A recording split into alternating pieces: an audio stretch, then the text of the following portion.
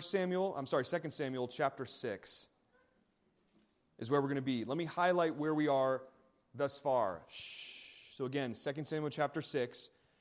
If you start at the beginning of 2 Samuel and come up to the chapter that we're at, Saul has been dead. He was king over Israel for 40 years, and now he has died. He died in battle, and there's kind of different chapters. The end of 1 Samuel kind of contradicts with 2 Samuel, it looks like, but it's basically two different accounts describing the death of Saul and Jonathan. But he is now dead, and David is now king in his place, and his headquarters is now Jerusalem. He was governing and reigning as king in Hebron, but now he has moved the capital spiritually and politically in Jerusalem. He took over the capital city and he's proclaimed it as the capital of Israel. He has conquered the Philistines, if you will. The Philistines, they just keep bugging the Israelites. You thought that they were probably defeated when Goliath was taken down from David, but they still kept coming up. It's just like that bratty sibling that won't go away, and it's just like, get out of here. And they just keep coming up. And David finally defeats them, conquered the Philistines, and he brings back an important article of Judaism at that time. And it was the Ark of the Covenant. Has anybody ever heard of that? The Ark of the Covenant or the Ark of God. If you've seen Indiana Jones, you know exactly what I'm talking about. Great movie. But he has now conquered the Philistines, and he's brought back the Ark of God or the Ark of the Covenant back to Jerusalem. It's pivotal because he's saying the Lord's presence is coming back to its capital after being in the hands of enemies for decades. David finally captures it, brings it back to Jerusalem. But we're going to actually read in chapter 6, it's their journey from getting the Ark of the Covenant and bringing it back to Jerusalem. Sounds pretty easy, right? But in this chapter, it's an interesting chapter of bringing back the Ark of God back to Jerusalem, and something happens along the way. Something happens along the way. And I've entitled this message for today, can someone click on my slide so I can, there we go. The title for today is A Good Thing the Wrong Way. A good thing the wrong way. And we actually can see that in our Christian faith as well, that we have good intentions, but sometimes it's the wrong way we do it, or the wrong way that God has prescribed for us. So we're going to learn a valuable lesson why it never goes in our favor when we do things, even good things, godly things, our own way. When we take matters into our own hands, rather than doing just what God has told us to do, it usually never goes the right way. And it's going to be interesting because it almost sounds like an oxymoron, like I'm doing a good thing, but why is it bad?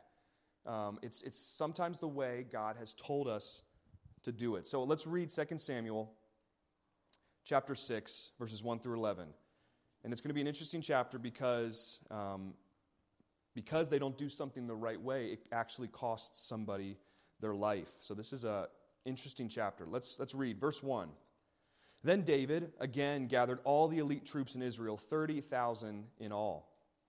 He led them back to Bala of Judah to bring back the Ark of God, which bears the name of the Lord of heaven's armies, who is enthroned between the cherubim. They placed the Ark of God on a new cart. If you can underline that phrase in any way or highlight it, do that. That phrase, new cart. They placed the Ark of God on a new cart and brought it from Abinadab's house, which was on a hill. Uzzah and Ahio, great names, not Columbus, but Ahio, Abinadab's sons, they were guiding the cart that carried the Ark of God. Hopefully you guys got the Columbus joke. Okay. There you go. Ahio walked in front of the ark. David and all the people of Israel were celebrating before the Lord, singing songs, playing all kinds of musical instruments, lyres, harps, tambourines, castanets, whatever that is, and cymbals. But when they arrived at the threshing floor of Nacon, the oxen that's pulling the cart, the oxen stumbled, and Uzzah reached out his hand and steadied the ark of God. Then the Lord's anger was aroused against Uzzah, and God struck him dead because of this. So Uzzah died right there beside the ark of God. Sorry, I don't mean to laugh. It's not funny. David was angry. Look at this. David was angry because the Lord's anger had... Bless you. Uzzah. Okay. Where was I? Verse 8. Gazuntite or whatever. David was angry because the Lord's anger had burst out against Uzzah. So David's now angry. These names just get me. He named that place Perez Uzzah, which means to burst out against Uzzah. Why do we keep saying? We keep saying this word Uzzah. As it is still called today. Look at verse 9. David was now afraid of the Lord, and he asked, how can I ever bring the ark of the Lord back into my care? So David decided not to move the ark of the Lord into the city of David, which is Jerusalem. Instead, he took it to the house of Obed-Edom of Gath. The ark of the Lord remained there in Obed-Edom's house for 3 months, and the Lord blessed Obed-Edom and his entire household. All right, so what is going on in this passage? Besides, Uzzah is mentioned 600 times. What David is doing right now is he is going to retrieve the ark of God, which belongs to Jerusalem. It's God's way of having his presence revealed to mankind. But the interesting thing is when they go get it, they bring it back in a way that went against God's instructions. And it's very interesting. And then it costs this person, Uzzah, his life. I don't know if you've ever tried putting together like a do-it-yourself project, but you tried to do it without the instructions. Has anyone tried that and just looked at the picture on the box, like, I can do it? The picture says so. I've done that as well. And usually, for you nerds, you guys can do it with just looking at the box. But for me, I have to read the daggone instructions step by step, or it's going to look bad. All right? So paying attention to detail in instructions for a do-it-yourself project is so important, and especially details in our spiritual life in relation to God are so important. God cares about the details in our life. God cares about the details in our life. I want you to look at the slide real quick. David and the people of Israel had good intentions, but their good intentions meant nothing to God since it was outside his will and instructions. So what were their good intentions? Their good intentions were bringing back the ark of God back to Jerusalem. That's great. It's the way they did it. So what I had you guys highlight was that phrase, a new cart. They basically put the ark of the covenant on this cart, brand new, didn't mean anything to the Lord, put it on this cart, basically pulled by oxen. And they're pulling it all the way from where they retrieved it to Jerusalem. And it's a pretty long walk. And as they're walking, look here at verse 5, David and all the people of Israel. Again, this is 30,000 troops. They're celebrating before the Lord, singing songs, playing all kinds of musical instruments. This looks great. They're having a parade. They're going down. They're bringing the Ark of the Covenant back to Jerusalem where it belongs. And they're singing. They're dancing. Ahio and Uzzah are leading the way.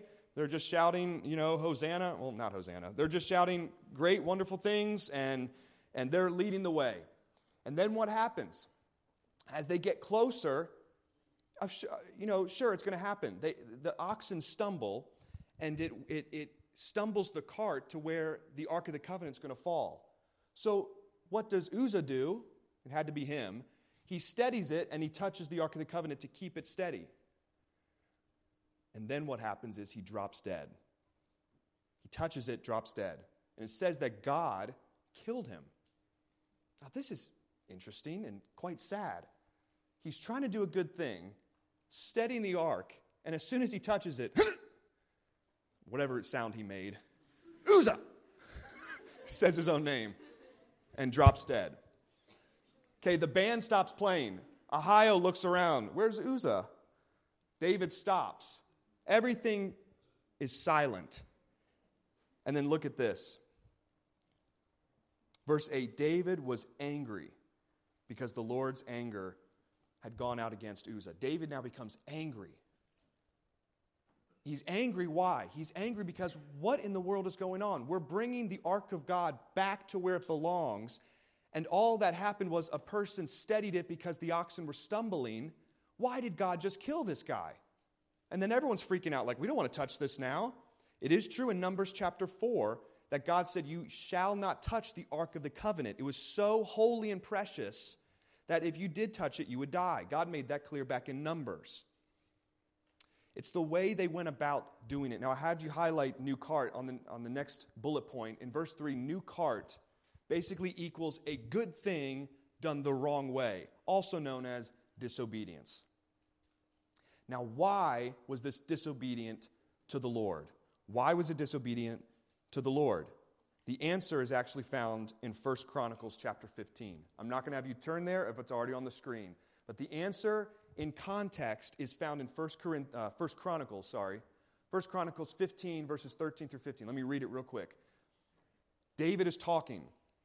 David says, because you Levites did not carry the ark the first time, the anger of the Lord our God burst out against us. He's talking about this scene.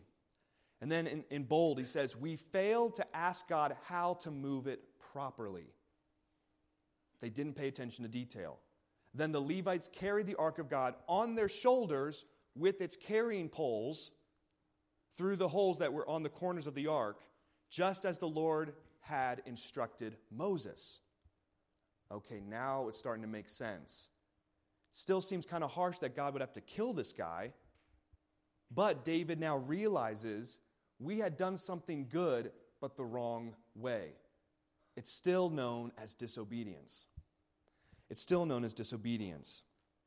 David and the people have good intentions, but sometimes our good intentions mean nothing to God if it's outside His will. If it's outside His will, I'm going to give you an example later. But transporting this ark on a cart was against God's specific commands. And it was to be carried with poles. That's Exodus chapter 25. They were to carry it on their shoulders, holding the poles that were through the loops. You were to carry it. This Ark of the Covenant was only about 4 feet wide, about 3 feet high. That's all it was. It was a small box covered in gold. But they were to carry it on poles. They were not to pull it on a cart. And the Levites were supposed to be the ones carrying it. That's in Numbers chapter 4. No other tribe was supposed to carry it except the Levites. So they missed that one as well. But the interesting thing is, where did David get the idea to pull it on a cart? The answer actually is, in previous chapters of 2 Samuel, it was from the Philistines. The Philistines would actually haul the Ark of the Covenant on a cart. They didn't know any better. They didn't care. They just knew that this was a powerful icon that they wanted to steal because they realized, we could probably steal their God's power. But they pulled it on a cart. They didn't have Levites. They weren't carrying it on their shoulders. No doubt they probably touched it and didn't die. They carried it on a cart. Now, why in the world did David do the same thing? It's because he saw the enemy do it as well. He basically copied the same thing that they did. He didn't pay attention to certain detail that God had already prescribed decades, centuries ago to Moses. My point in all that is what I've been saying for this past sermon. We're going to end real quick so you guys have enough time for small groups. Good intentions of us don't really mean anything to God if it's not done His way. Does that make sense? I found this interesting thing as well. We laugh about Uzzah and Ahio's names, bless you again, but they're the ones that drove the cart. They're the ones that were around the forefront of the Ark of the Covenant. The meaning of these two names, Uzzah and Ahio, Uzzah means strength, Ahio means friendly. And I read this commentary. It's very interesting. Much service for the Lord is like this. You have a new cart, a big production in the parade, with strength and friendly leading the way. Yet all is done without inquiring of God or looking to His will. Surely David prayed for God's blessing on this big production, but he didn't inquire of God regarding the production itself. Thus, this was a good thing done the wrong way. He basically saw, my enemies did it, I can just do it too. You see where I'm going with this in our Christian faith? Non-believers doing it, probably okay with me. The Lord's blessing them, it seems like. They have wealth and fame. Maybe I can do the same thing as well. David missed the point. And then David and all of his house of Israel, they play music before the Lord. But this is interesting. The atmosphere was joyful, exciting, and engaging. The problem was that none of that celebration or singing pleased God because it was all in disobedience to His word. So that's my point. They were doing a good thing, praising God, and then all of a sudden this tragedy happens where someone's doing a good thing by steadying it, and God kills him right there. Now again, you have to remember this is Old Testament. It's not done the same way now in the New Testament. Thank God for grace. And there's something, whenever we sin, God has the very right to just smite us whenever. Or we're choosing to go down the wrong path. He says, you want to do that? There's a place called hell. He gives us choice. But we're under the new covenant now. So there's grace with Jesus. But don't let that grace be a crutch for the sin that we can keep committing. So this is Old Testament. We have to remember this. But there's also an interesting point of this. Regarding worship also, we are often tempted to judge a worship experience by how it makes us feel. Have you ever thought about that? I'm honest. If I'm honest with myself, I sense the same thing for me. When we realize that worship is actually about pleasing God, we're now driven to His Word so we can know how He wants to be worshiped. It's hard to receive it in our consumer-oriented culture, but worship isn't all about what pleases us. It's all about what pleases God. It's not how we feel. And this is what they were doing. They were doing a good thing, but the wrong way. And in that, God says, it doesn't matter how good your intentions are. If you're not following my instructions, then it's going to go the wrong way for you. Here's an example. Just a quick example, and then we're going to close, and you guys have small group time with questions. But here's one. Going to church is a good thing, right? Going to church, what you guys are doing right now, is a great thing. It's a good thing. But without reading God's Word daily and have a relationship with the Lord with all of your being, which is your heart, soul, mind, and strength, then church is just a good thing the wrong way. Does that make sense? We have to get in this mentality that our culture is kind of just brushed under the carpet like, hey, church is good for you, maybe I'll go and I'll just check it off my box. That's not what it's all about, and people will go to church for the wrong reasons. I need to go because then I'll feel good about myself. Maybe God will forgive me in some way just by going to church, and then everything's dandy. But see, just going to church for itself is a good thing, but if there's no heart behind it, and there's no reading of God's words, then we're just going through the motions. It's just a good thing, but it's done the wrong way. That was never the intention of church. That's just one example I have. Something that we can think about. Maybe there's an example that you guys can talk about in your small groups of, hey, this is a good thing, but I figured out that it was kind of the wrong way that God was telling me to. The biggest probably one that we have now gotten so bogged down in our culture is sexual sin and pornography. Sex is a good thing that God has created, but people can do it and practice it the wrong way. What God has intended as good, man can flip it around and make it evil.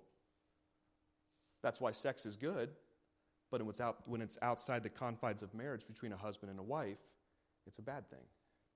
That's why pornography is evil.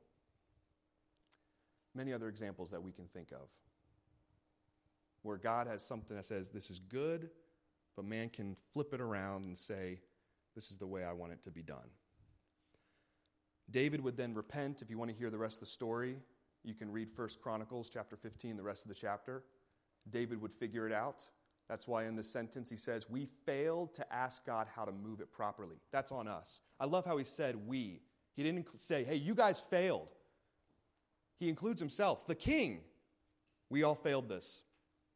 Levites, I need you to carry it the way you're supposed to, just as the Lord has instructed us. We didn't consider the details. We did something good, but the wrong way. In closing, a lesson learned. David may not have done everything right all the time, but when he made a mistake, and he did make mistakes, we're going to read that later in 2 Samuel, he had the humility to confess his sin and the courage to try again. I love that. That's why we're studying the life of David. He was a person just like you and me.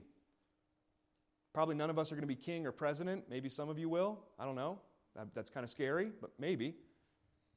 But even David as king made his mistakes. But what made him different than the average person that lived for the Lord is that he had the humility to confess it and then the courage to keep going. So I ask you this question before we split up. What about you? Do your good intentions come first before God's instructions? Do you try to please God your own way?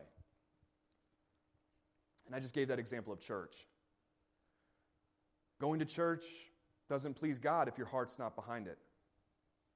If you're going because your parents are making you to go, I respect that, but your heart has to own that. Are you going because you want to go? There's a difference. Excuse me. So as I pray, we're going to split up into our groups, and then I'm going to get some water because I'm about to choke. But again, very interesting passage in Scripture that only happened once, but God uses it as an example to strengthen us and to encourage us and to convict us, to show that there are good intentions that we have as Christians. But sometimes we'll do things our own way, and it's usually not the best way. So let's pray. God, we thank you for tonight. I pray that you just go before us in our small groups, that you would challenge us, convict us. Help us to open our eyes now and see things. Wow, Lord, I had these great intentions, but I was doing it the wrong way the entire time. God, we see this example, and it's pretty strict and harsh. We know that's Old Testament, and now we live under grace. But Lord, the same thing. Romans tells us we can't just keep sinning and sinning because we're covered by grace. That is not how grace works.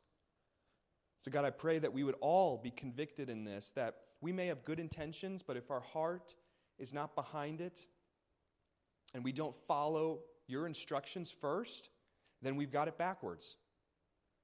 And our culture now, Lord, they have said what is bad is now good, and what's good is bad. They have reversed it. But God, your word remains the same. It is always true.